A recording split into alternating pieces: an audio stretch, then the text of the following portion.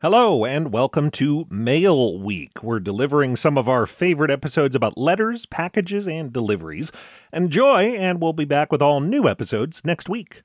I hope it doesn't say anything about somebody's parenting if they mail their kid parcel post instead of first class. It's time for Cool, Weird, Awesome.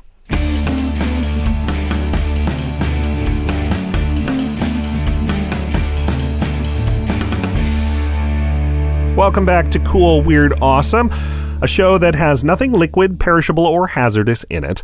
I'm Brady. It's Wednesday, February 19th, and there's a good chance that as you hear this show, you may also be waiting for a package to come your way. Americans send and receive billions of packages through the mail and through private delivery companies. We get books, clothes, groceries, movies, all sorts of stuff in packages.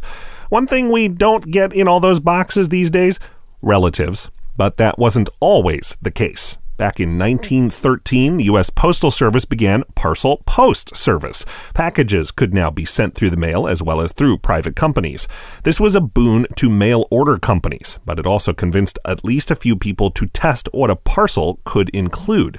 It was on this day in 1914 a family in Grangeville, Idaho, sent 4-year-old Charlotte May Piersdorf through the mail to her grandmother in Lewiston, 73 miles away.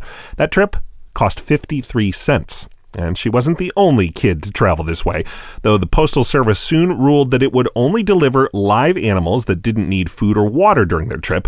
Humans, of course, didn't qualify.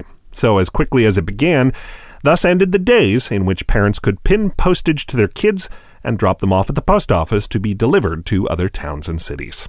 You can learn more about the times when people mailed their children at coolweirdawesome.com and on Twitter at coolweirdpod. These days, most packages have barcodes on them, and coming up, we'll tell you about the musical side of those barcodes. That's after this short break.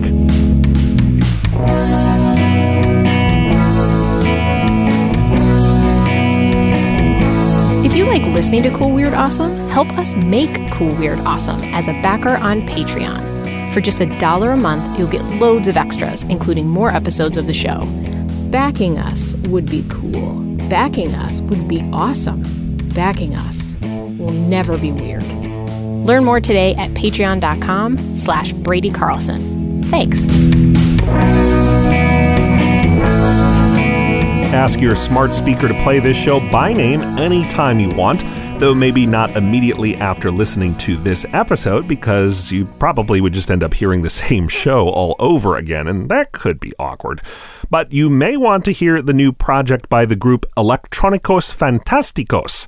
Instead of using traditional musical instruments, they're playing barcode scanners. They've hooked up the same kinds of scanners you see at the store to speakers and set up a special screen full of barcodes, which let them make beats and all kinds of other sounds.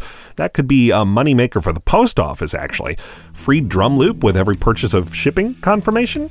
I'm Brady. Don't just feel the music, scan the music. Thanks for listening, and come back again tomorrow for more Cool, Weird, Awesome.